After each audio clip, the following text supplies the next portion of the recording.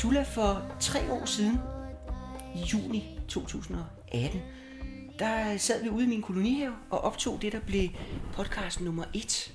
Ja. Og nu er vi nået til podcast nummer 100. Ej, hvor er det vildt. Men det er jo anderledes den her gang, fordi sidst, der handlede det om vores samarbejde gennem mange år. Ja. En podcast, der kom til at hedde Et ideelt samarbejde. Mm. Og det var det jo. Dengang er det anderledes, fordi der skal du fortælle om din nye roman, der hedder Mit hoved er et radioteater. Mm. Og der møder jeg jo dig fra en masse nye sider. Og det har jeg glædet mig til at få dig til at fortælle om. Hvorfor hedder din bog Mit hoved er et radioteater? Altså, fordi mit hoved er en form for radioteater. Forstået på den måde, at der er enormt mange stemmer, der snakker derinde. Der er forskellige personager, der snakker med hinanden, og som snakker til mig. Altså, bogen er oprindeligt lavet som et eksperiment. Jeg havde en voldsom trang til at skrive. Og så ville jeg undersøge, hvordan mine egne tanker gebærder sig i løbet af en dag, for eksempel. Fordi jeg egentlig føler, at der er mange af de tanker, man går og har, som går til spilde. Og så tænker jeg, at det kunne jo være lidt interessant måske, at i hvert fald bevare nogle af dem og hælde dem ned i et sylteglas, så jeg ligesom bevarer dem, så det ikke går til spilde. Og så også sådan analysere dem, hvad er det, de der stemmer fortæller mig i løbet af dagen. Og det var mit udgangspunkt for at skrive bogen. Og da jeg så ligesom kom i gang med at skrive den, og gå i gang med den der undersøgelse af mine egne tanker, så var det, at de der tanker mere og mere egentlig også udartede sig som deciderede stemmer, og som forskellige personligheder. Og det er så de personligheder, som er gået hen og blevet det der radioteater. Men du må lige hjælpe mig, Thulla, fordi altså, du er jo musiker, og du er sanger, og du er komponist. Ja. Og jo, du har jo faktisk udgivet en debatbog på et tidspunkt, men det er jo lang tid siden. Ja. Har du forladt musikken, eller hvad er der sket? Nej, det har jeg bestemt ikke. Jeg håber aldrig, at jeg kommer til at forlade musikken. Altså, så længe jeg bliver inspireret til at lave musik, vil jeg lave musik. Man kan sige, at det har egentlig været en omvej for mig at lave musik. Forstået på den måde, at jeg har egentlig ønsket at skrive i 30 år. 35 år måske. Og altid betragtet mig selv som en, der på et tidspunkt ville springe ud som skrivende. Fordi jeg har haft nemt ved at skrive, og det føles meget naturligt for mig at skrive. Men måske fordi, at begge mine forældre er forfattere, kan det godt være, at jeg er gået udenom den del, fordi jeg har haft en kæmpe trang til at gå min egen vej.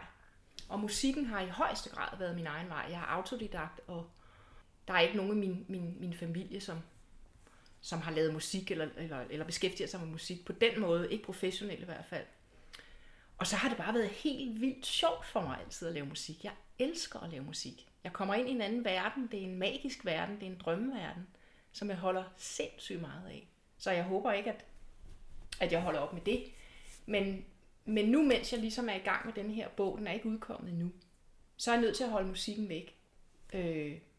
Altså, jeg er nødt til ligesom at koncentrere mig om det her, fordi ellers så får jeg det simpelthen ikke gjort. I det musik, som du laver, og vi har været så heldige at have haft et skønt samarbejde gennem mange år, hvor du har lavet meget teatermusik. Ja. Der har jeg altid haft fornemmelsen af, at du har sprunget ud i lige præcis det punkt, hvor du har følt inspirationen var. Ja. Hvordan kan det være, at du ikke har gjort det med skriften så? Så kan jeg ikke forstå, at du ikke har skrevet tidligere. Jamen, jeg har bare ikke været klar, tror jeg. Fordi man kan sige, at det du nævner der med at springe ud, når jeg er inspireret, eller sådan være impulsagtig, det er jo i virkeligheden det, jeg har gjort nu, ved simpelthen at kaste mig ud i at skrive. Og det har været, jeg skriver jo decideret i starten, nu gør jeg det. Så er det nu, altså. Så det er da fuldstændig rigtigt set af dig, at jeg er sådan meget impulsagtig. Og det synes jeg også, jeg er nu. Men altså, du kalder det et vidnesbyrd. Ja, det kaldte jeg. Ja, det er rigtigt. Og det er jo det, hvis man leverer et vidnesbyrd, så er man også nødt til at have en masse viden for at levere byrden der, ikke? Jo. Altså det her, det er også en stor øvelse for mig i at turde være den, jeg er. Inklusiv alle mine fejl og mangler. Jeg tror måske også, det er derfor, at jeg er gået en stor bue udenom det. Fordi jeg har en kæmpe stor perfektionisme i mig. Og det er jo både godt og ondt, kan man sige. Selvfølgelig skal tingene være ordentlige, men det skal heller ikke være sådan, så man spænder ben for sig selv, fordi man gerne vil være perfekt. Og derfor så har det været en vigtig øvelse for mig i at turde stå ved den, jeg er. Fordi hvem skal vurdere, hvad der er perfekt? Er det min egen indre stemme? Er det omverdenen? Eller noget helt femte? Så for mig har det også været en øvelse i at sige, nu bliver jeg altså nødt til at stå ved. Jeg tænker sådan her. Jeg er sådan her. Og så skrive det ned.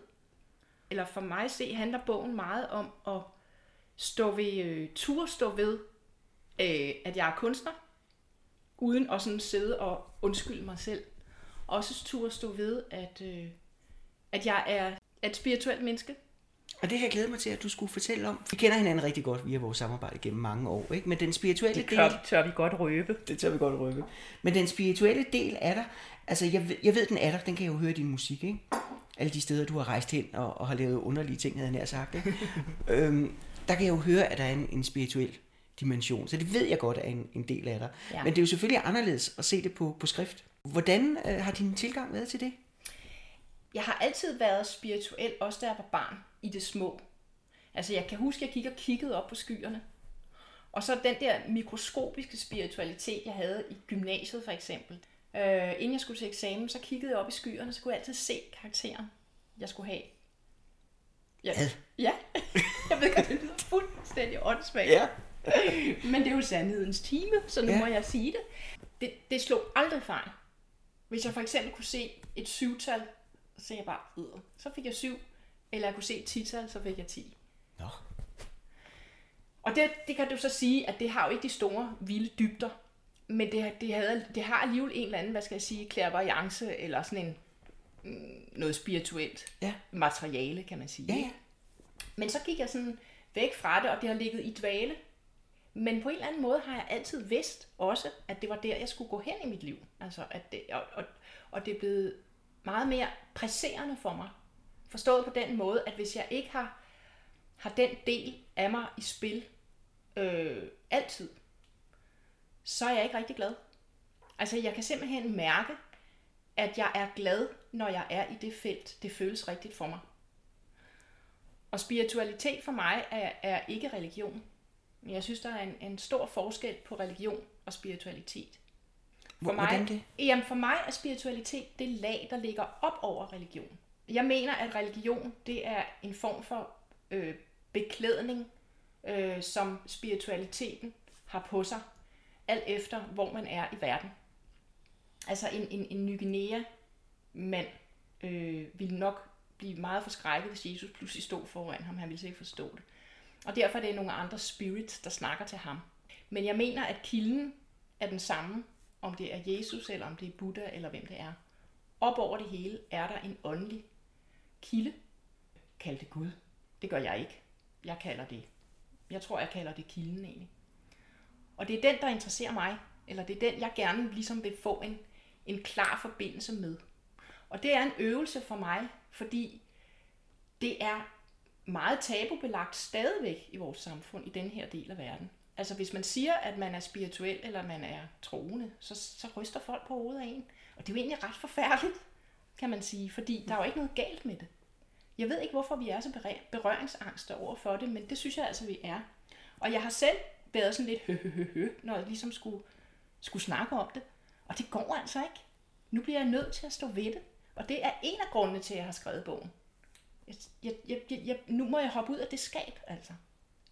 Det nytter ikke. Jeg gider ikke være skabsspirituel længere. Nu må jeg altså stå frem og sige, jeg er spirituel, uden at undskylde mig og blive rød i hovedet og vippe med ørerne og spille klovn, ikke?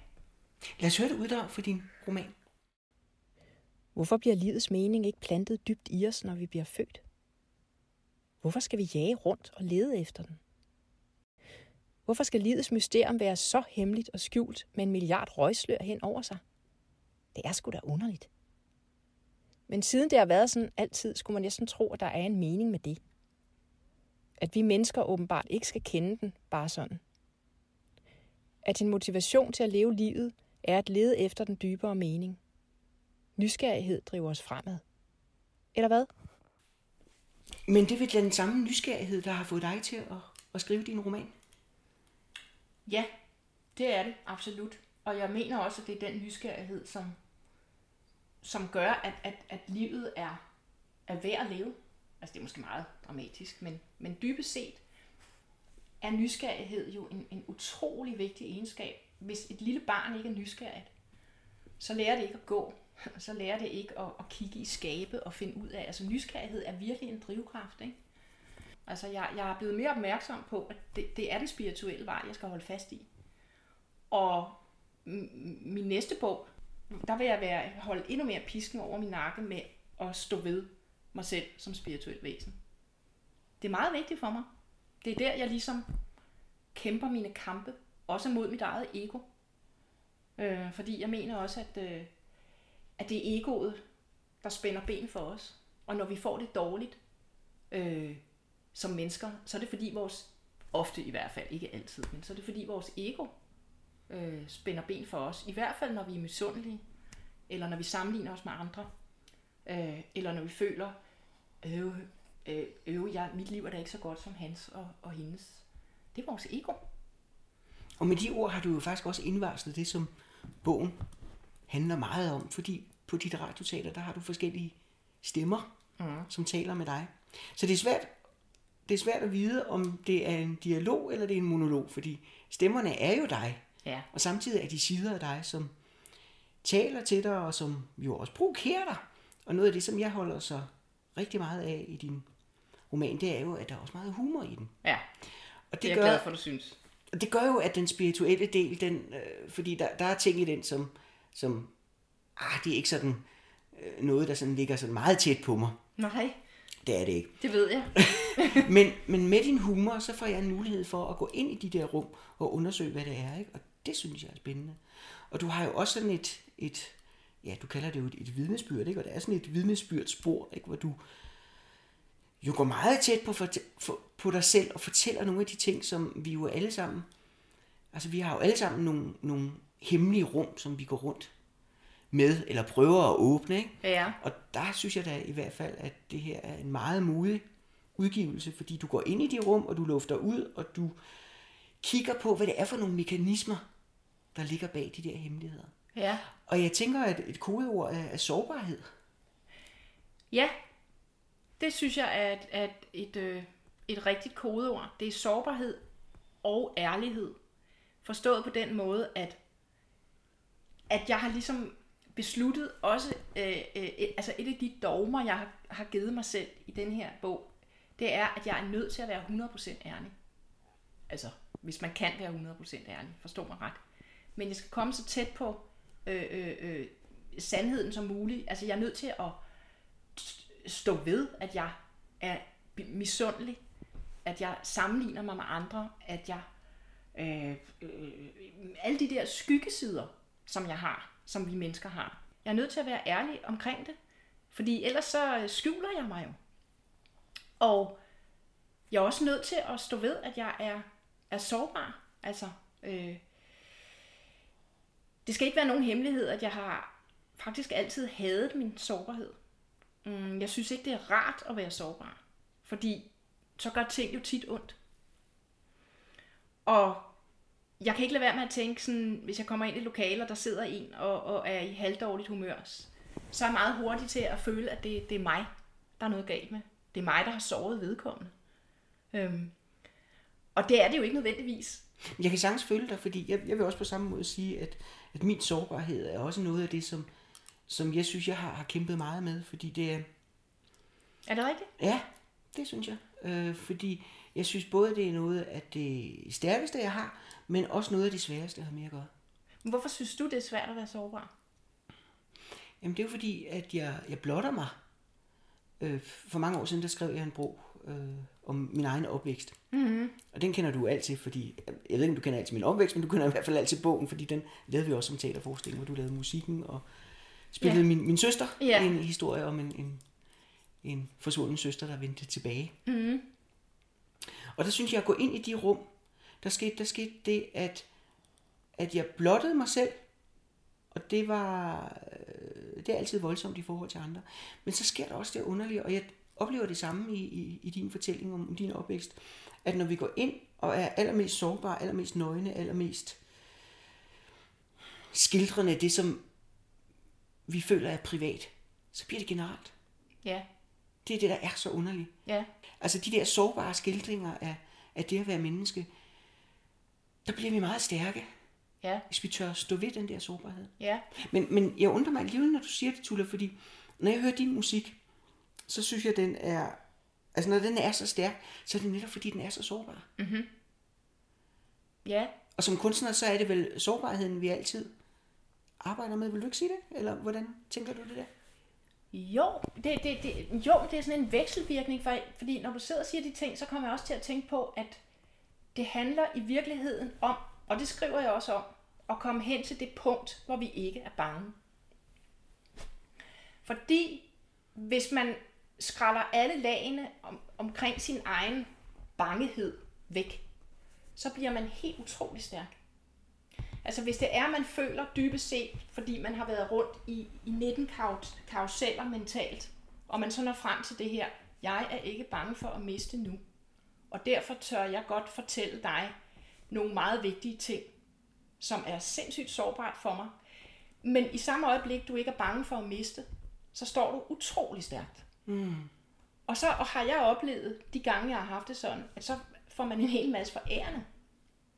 Det er klart, hvis du hele tiden også i din relation til andre er bange for, hvordan andre reagerer. Nej, bliver han eller hun nu sur på mig, når jeg siger sådan og sådan. Så er du jo ikke dig selv. Så er du jo ikke ærlig, fordi du hele tiden er på vagt, ikke også? Og det er også det felt, jeg undersøger meget i min bog. Fordi jeg også har været meget opmærksom på mine omgivelser altid. Hvad tænker andre om mig? Jo, det der evindelige problem, ikke? Hvad tænker andre? Og nå frem til et sted, hvor jeg bliver ligeglad med, hvad andre tænker. Altså ikke på nogen grim måde, ikke sådan noget, fuck dig, det er ikke det, jeg mener. Men bare sige, jamen så må andre tænke, hvad de vil, men nu står jeg altså ved mig selv. Det har været en utrolig svær kamp for mig.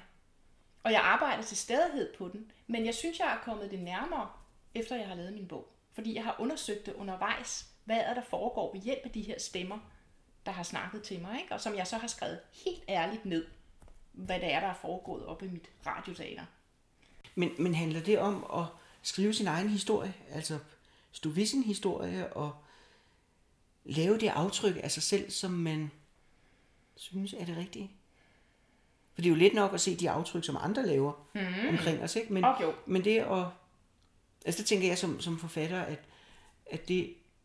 Da jeg skrev min historie, der tillod jeg også mig selv at sige, at andre har fortalt deres historie. Nu fortæller jeg min. Og om andre, de synes, at det er rigtig leg, det er jo egentlig uvæsentligt for mig. Ja. Fordi det er sådan, det er for mig. Ja. Er det sådan en slags... En måde at blive voksen på, en måde at tage sig selv alvorligt på, en måde at bekende sig til den, man er? Ja, bekende sig til den, man er. Det kan jeg rigtig godt lide, ja. Selvom det måske lyder sådan, når vi sidder og snakker om det nu, så lyder det jo sådan lidt mere lige til. Jeg synes, det har været meget, meget svært, og er til stadighed svært. Men på den anden side, jo flere vi ligesom er, der byder ind i det felt, jo nemmere bliver det også for andre at sige, her, jeg har det også sådan, hey, hallo, jeg er her også. Det handler virkelig om at være ærlig, synes jeg. Og så ikke være så bange for, at man får smæk for det. Mm. Okay? Ja. Fordi vi er jo mennesker alle sammen. Man skal jo ikke være ærlig og sidde og sige, hold da op en stor næse, du har. Fordi nu skal jeg være ærlig over for dig, eller et eller andet. Nu har du ikke nogen stor næse, men bare som et eksempel. Der er et afsnit i en bog, jeg så godt kan lide, hvor du skriver om Dalai Lama. Kunne du ikke læse det? Jo, det kan du tro. Hvordan gør Dalai Lama for eksempel? Han formår i hvert fald at sige nogle, sandheder, uden at pakke tingene ind, og samtidig naturligvis være helt blottet for sarkasme eller lignende lavfrekvente unåder. Da han var i Norge for nogle år siden, stod der en række pære norske disciple i tibetansk rødguls outfit og tog imod hans herlighed.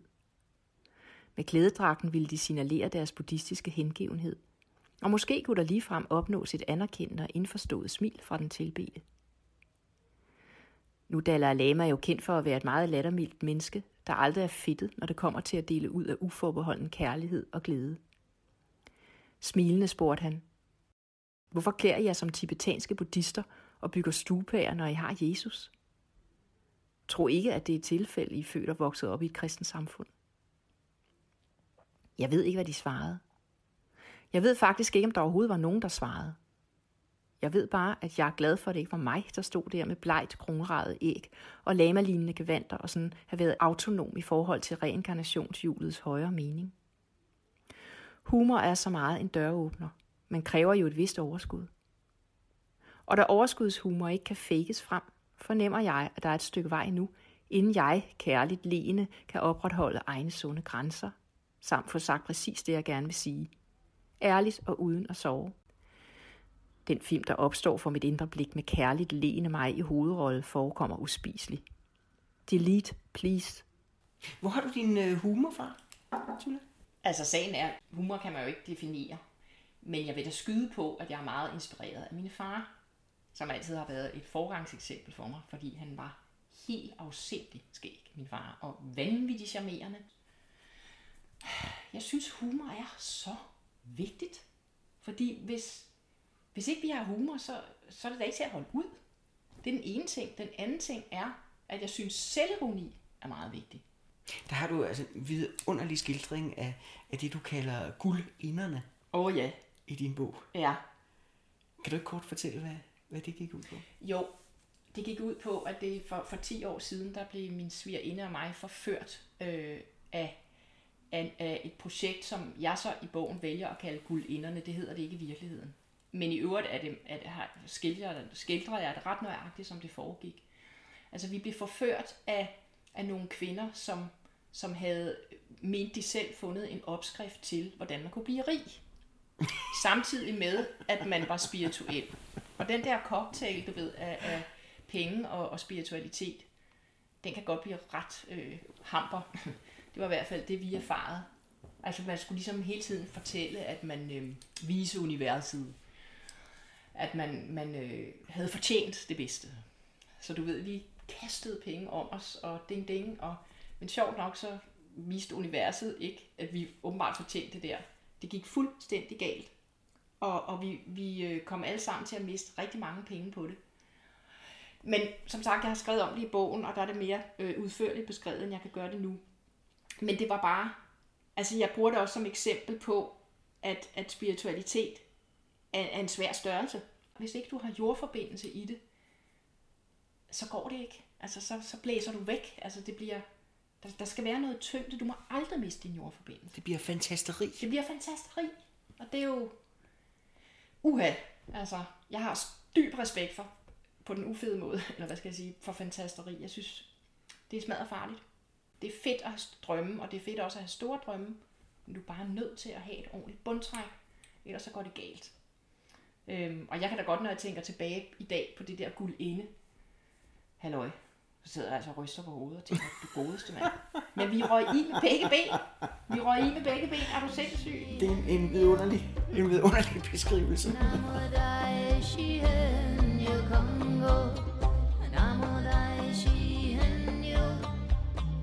Det at være kunstner er vel også at være en slags drømmemaner.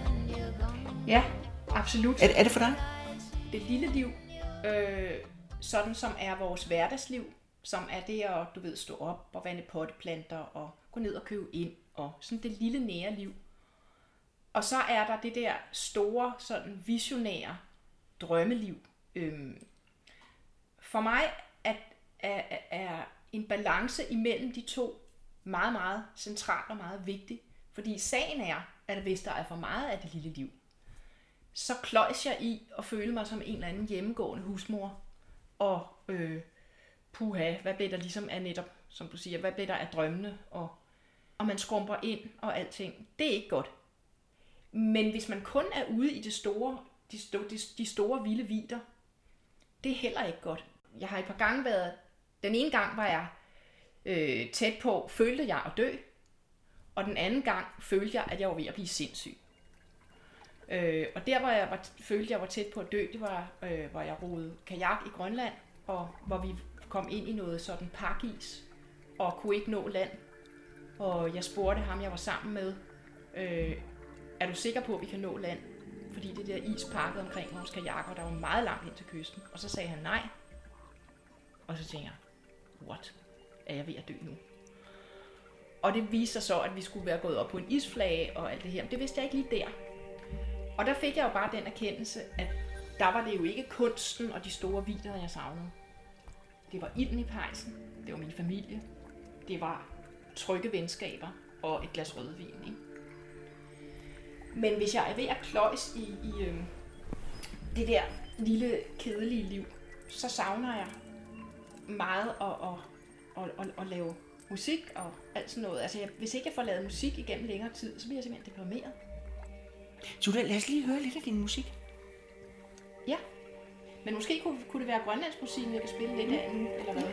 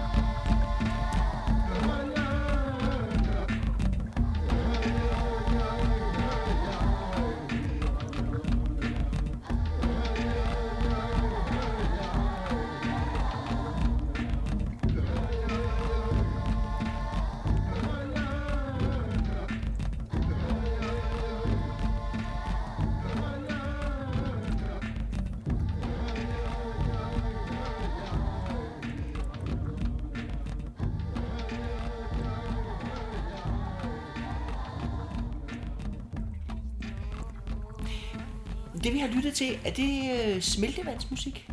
Jamen det er musik, som jeg... Altså da jeg var på Grønland, der satte jeg mig for at få optaget, hvordan isbjergene siger. Og så lave musik af det, ud af det, når jeg kom hjem. Det var simpelthen mit projekt. Altså, hvad mener du med, at isbjergene siger? Jamen isbjergene siger mange lyde. Og når du kommer tæt på dem, så kan du høre, at de risler. Og det er den der, de knager også, men de risler. Og de har hver deres lyd, altså de har hver deres stemme. Så jeg samlede en hel masse risle-risle-lyde fra kajakken, hvor jeg holdt sådan en optager hen mod bjerget, isbjerget. Og så tog jeg den lyd med hjem og begyndte at loope og sætte musik ovenpå, som jeg håbede på, at jeg ligesom kunne fange noget af isbjergenes sjæl. Det var i hvert fald det, der var mit projekt, ikke? Så det vi lige har hørt, det er Ingerut. Det betyder sådan trommedans, grønlandsk trommedans, stammedans.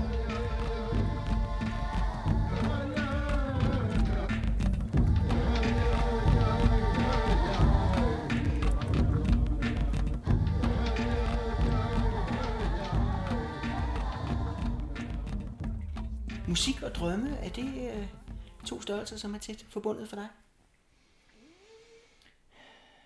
Musik for mig er et ikke-fysisk landskab, og det er drømme jo også. Det et vidunderligt rum skal i hvert fald helst være. Altså når jeg selv laver musik, jeg kan ikke lave musik, hvis ikke jeg er inspireret. Lad mig sige det sådan. Så ligesom om, så ryger jeg bare ned med blyloddet på, og så holder jeg op. Hvad er din inspiration? Jeg ved ikke, hvor den kommer fra. Det føles som en åbning. Men som regel har jeg den åbning. Men det musik, vi lige hørte med smeltelydene. Ja. Kom du hjem med de smeltelyde, og så sidder du og lytter til det, og så sætter det dig i en stemning, der kaster dig ind i det her stykke musik? Eller hvordan? Ja. Det er faktisk meget sådan, det er. Når det så ligesom er gået i gang, så er det som om, at det overtager. Altså først er det ligesom mig, der sidder og leder efter lyde og melodier og sådan.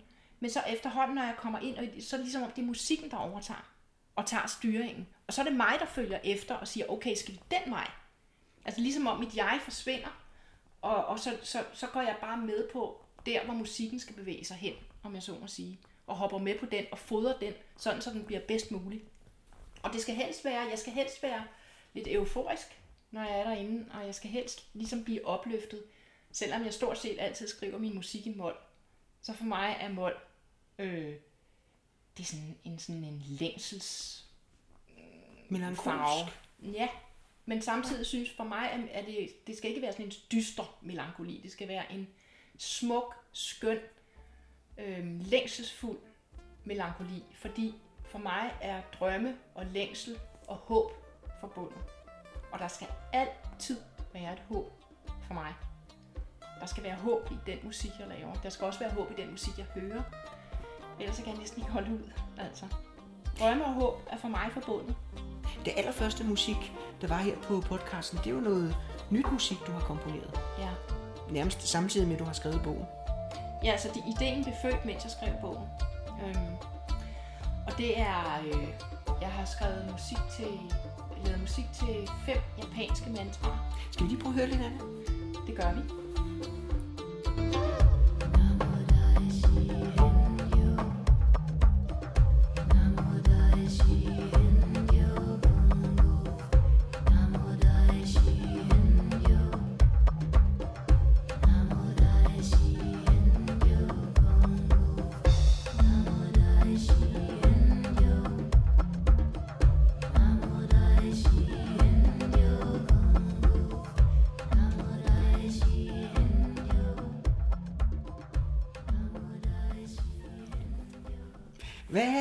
Hvad var det her, Thulla? Det var Namo Daichi Henjo Kongo, hedder den. Hvad betyder det? Det er svært at oversætte direkte, men det handler om, dybest set handler det om at gå Buddha-vejen til at blive oplyst. Altså det er jo i virkeligheden det, som man kan sige, alle søgende sjæle går efter. Det er en eller anden vej til at blive oplyst. Det kan være, der går 5 inkarnationer, 10.000 inkarnationer, hvad ved jeg. Nu nævner du, at det sådan er buddhistisk inspireret. Er det en bøn? Det er 5 Shingon-buddhistiske mantraer, som hænger sammen. Et mantra er en form for bøn. Og det skal ikke analyseres alt for meget. Altså sagen er, nu vi er inde i det spirituelle rum, at jeg føler, at jeg får hjælp til at lave musik, når jeg laver den. Altså hvis jeg er inspireret, så føler jeg faktisk, at det er fordi, der er et eller andet, der hjælper mig i processen. Det må jeg bare sige. Hvis jeg selv bruger mig selv og sidder sådan helt, nu skal jeg og sådan noget, så sker der altså ikke en bjælle. Og med de her 5 buddhistiske mantraer, det jeg må sige, det er bare strøget derud af. Det er gået meget, meget smooth. Du bliver nødt til at holde dine kanaler åbne. Det gør du også, når du skriver, eller hvis du maler, eller et eller andet. Det er en åbning. Dybest set handler alt jo om at være åben. Også venskaber. Og altså hvis ikke man er åben, så sker der jo ikke noget ved. Du har også et afsnit i din bog, altså, som jo er et meget godt eksempel på, at det ikke nødvendigvis er særlig smukt, når man åbner og står ved alle de følelser, som altså, vi jo alle sammen er bytte for, og som man kan sige, at det jo handler om på en eller anden måde at tøjle. Men i de her digitale tider, så er der mange, der virkelig laver en åbning, men det er så en anden slags åbning, ikke? Hvor alt bliver hældt ud. Og du har jo en lang svada i din bog om Facebook. Du har et eller andet horn i siden på Facebook. Ja, jeg har et horn i siden på Facebook, og jeg har også et horn i siden på mig selv i det der Facebook-univers. Altså, jeg betragter det selv som, at jeg har en Facebook-paralyse. Og hvad er det? Jamen, paralyse, det er ligesom en kanin, der løber ud på vejen, og så om natten, og så kommer billygterne og holder den her kanin fast, så den overhovedet ikke kan bevæge sig. Altså, det er sådan, du opfatter det? Det er altså mig, der sidder der og er kanin i Facebook-lygter. Jeg har et meget ambivalent forhold til Facebook, ikke fordi det er en tidsrøver, det er der jo mange, der synes, det er, og det er det muligvis også. Det er ikke det, der er mit problem. Mit problem er, at jeg, selvom jeg synes, at jeg har et rigtig godt liv, og selvom jeg er glad, når jeg står op om morgenen, så kan jeg gå hen og gå på Facebook, og så kan jeg lige pludselig synes, at mit liv er ikke noget særligt. At jeg faktisk går glip af en fest, der kører derude, hvor jeg ikke er inviteret. Fordi Facebook er noget, som simpelthen fremprovokerer det narcissistiske i mennesket. Og det synes jeg altså er svært at sætte sig ud over. At alle mennesker hele tiden skal skrive om, hvor fantastiske de selv er, og hvor mange priser de har vundet, og hvor mange stjerner de har fået. Kan du ikke bare ignorere det? Desværre ikke. Jeg er blevet bedre til, især efter jeg er blevet færdig med bogen, så har jeg simpelthen besluttet mig for, jeg vil ikke droppe ud af Facebook, for jeg synes også, der er meget godt i det, men jeg scroller ikke mere. Altså jeg sidder ikke og scroller nu. Jeg går på Facebook fuldstændig målrettet. Jeg skal kigge på den og den gruppe, jeg skal have nogle helt bestemte ærner, og så går jeg igen. Men mens jeg skrev bogen, der åbnede jeg også for hele den der Facebook-del, for ligesom også at undersøge, hvad er det gør ved mig som menneske? Hvorfor bliver jeg så lille? Hvorfor bliver jeg så formørket og ikke noget særligt rart menneske? Altså dybest set ønsker jeg jo alt det bedste for dem, jeg kender, ikke? Jeg ønsker da, at de skal få luft under vingerne, men jeg oplever bare, at hvis jeg ligesom bliver konfronteret med alle de der sådan, hvor er jeg lækker sider hele tiden på Facebook, så jeg synes, det er belastende. Og jeg synes, det fører mennesker et dumt sted hen. Jeg synes, vi skal have sammenhold, og vi skal have ægte sammenhold. Vi skal ikke kun udstille vores vidunderlige, vellykkede æggemadder hele tiden. Fordi sådan er livet altså ikke. Livet er så meget andet også. Altså fordi så bliver det en konkurrence? Det bliver så meget konkurrence. Så meget en konkurrence. Hvad enten vi vil eller ej, så kommer man til at konkurrere. Fordi hvis man sidder og er inde i en periode, hvor man måske ikke lige sådan har super meget gang i sine ting, eller hvor man er i en svær periode eller et eller andet, og man så går på Facebook og ser, hvor vidunderligt de andre danser rundt i deres rus, det virker ikke godt. Altså. Men ved du ikke, at det er jo bare, altså det er jo en måde at stille sig an på, som jo langt hen ad vejen er falsk? Man kan ikke bare trække på skuldrene. Hvis du kigger rundt og ser på, hvordan vores unge mennesker har det i dag, så har de det helt forfærdeligt. De er deprimerede, de lider af angst, de lider af alle mulige diagnoser osv. Og jeg er overbevist om, at de sociale medier har et kæmpe ansvar her, eller er medskyldige i det her. Fordi folk kan ikke bare sætte sig ud over det, og slet ikke de unge. Det gør os konkurrerende, og det gør os narcissistiske, og det mener jeg er meget, meget usundt. Og selvom jeg er voksen, i den grad voksen, så kan jeg stadigvæk ikke sætte mig ud over det. Jeg kan det sikkert bedre sætte mig ud over det, end hvis jeg var 18 år. Ikke? Mm.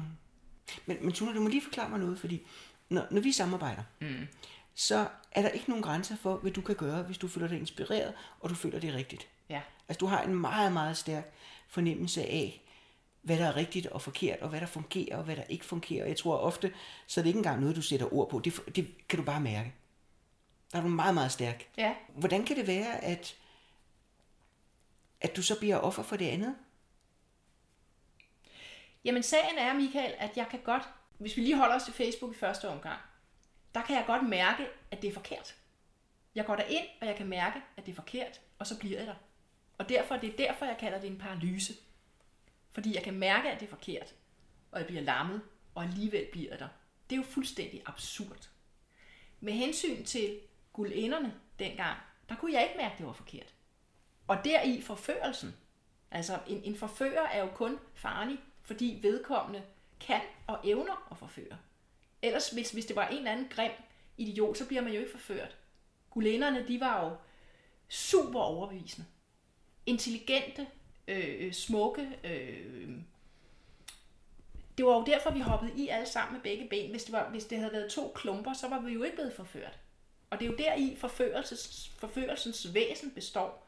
At når man bliver forført, så føler man jo lige i starten, at man er at lyset stråler ned, og at man har det vidunderligt, og man danser rundt, og den, der forfører en, virker jo sådan helt guddommelig, ikke? Man tænker, det er her sandheden er. Yes, endelig.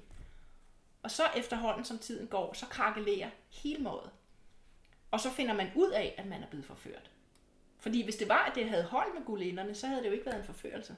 Så havde jeg jo stadigvæk siddet her og skinnet. Og været hovedrig. Det er jo så ikke tilfældet.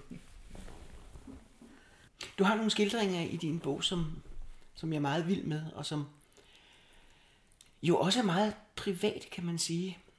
Og samtidig er det jo noget, vi alle sammen kender. Altså det der med at blive drillet. Det med, at andre ser en på en anden måde. Og på en eller anden måde er der også en eller anden forbindelse til Facebook. Ikke? Altså vi ønsker at blive set på en eller anden måde. Vi ønsker at blive accepteret. Som dem vi er. Ja, og der nævner du en episode, hvor du har noget overtøj, som du selv synes er enormt lækkert, og alle andre synes ikke, det er lækkert. Og så på et tidspunkt, så er der nogen, der alligevel snakker med dig, og det bliver du så glad for, så du sådan ligesom sådan naivt går til dem og tænker, at det kan godt være, at de har beredt dig meget smerte og har drillet og sådan noget, men nu er alting godt, og så lægger du ikke mærke til, at mens I står og snakker, så er der nogle af de der bavianer, der binder dig fast til et skilt. Så du Så Facebook, er det dig, der bliver bundet fast til et skilt?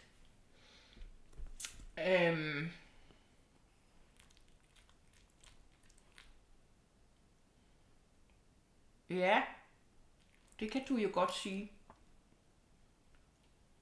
Forstået på den måde, at den der forfærdelige følelse, jeg havde som barn, af at blive holdt udenfor. Altså jeg kan stadigvæk den dag i dag få hjertebanken, når jeg tænker på det. Jeg tror, det ligger dybt i os, at de der første gange, hvor nogen har gjort os fortræd, og vi er alle sammen blevet drillet mere eller mindre, ikke?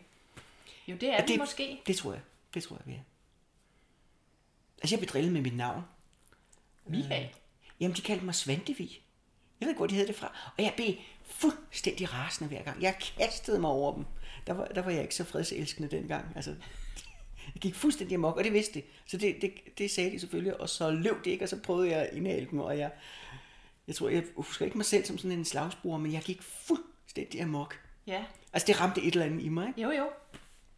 Og jeg tror, at de der første oplevelser med, at vi bliver ildeset, eller udelukket, eller at det ligger dybt i os, ikke? Jo. Og det ligger også, jeg tror, det ligger et eller andet sted, hvor vi faktisk ikke har ord på det, fordi inden vi bliver kloge nok til egentlig at sætte ord på det, ikke? Så det ligger sådan et ubevidst lag og skulper rundt. Jamen, det er fuldstændig rigtigt.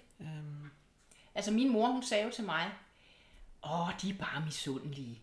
Du skal bare lade som ingenting, når jeg bliver drillet af de der drenge, ikke? Men jeg kunne da ikke lade som ingenting. Altså, det kunne du jo heller ikke. Altså, du løb jo efter dem og blev helt ud af den, ikke? Altså, hvis man bare kunne sidde og have stoneface, så var man givetvis ikke blevet drillet. Men det hænger jo også sammen med, at man er en sårbar sjæl.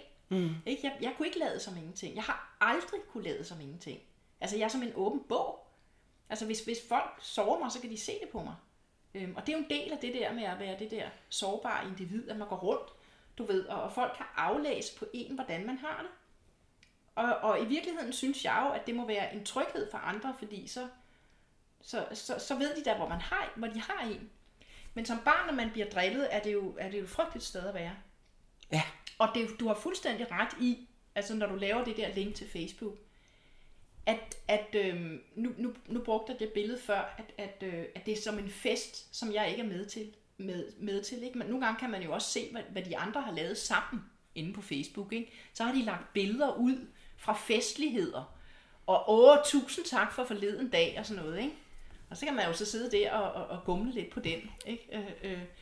Ja, det er jo sådan, det er bare en lille del af det, men ja, du har ret i, der er noget centralt i, at det er et sted, hvor man konstant føler sig udenfor. Ikke?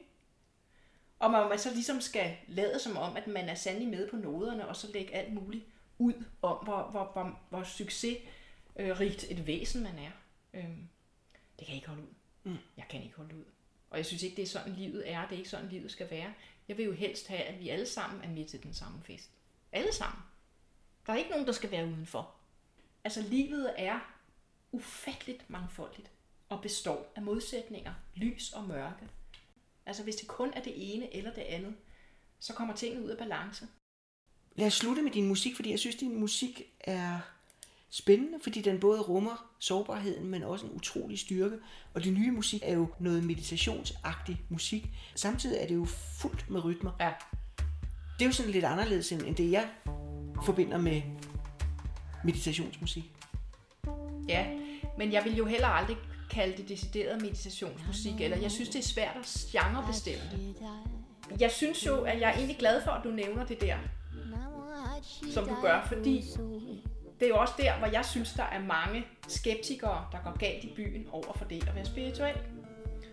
Som mener, at hvis man er spirituel, så sidder man med en lyserød perlekæde på, og med noget røgelse og sådan, ikke?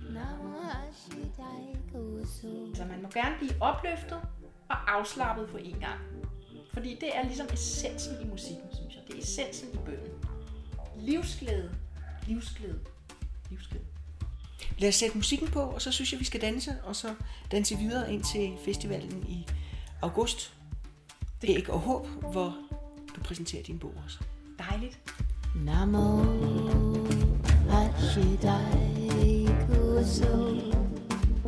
Namo Hachidai Kuso.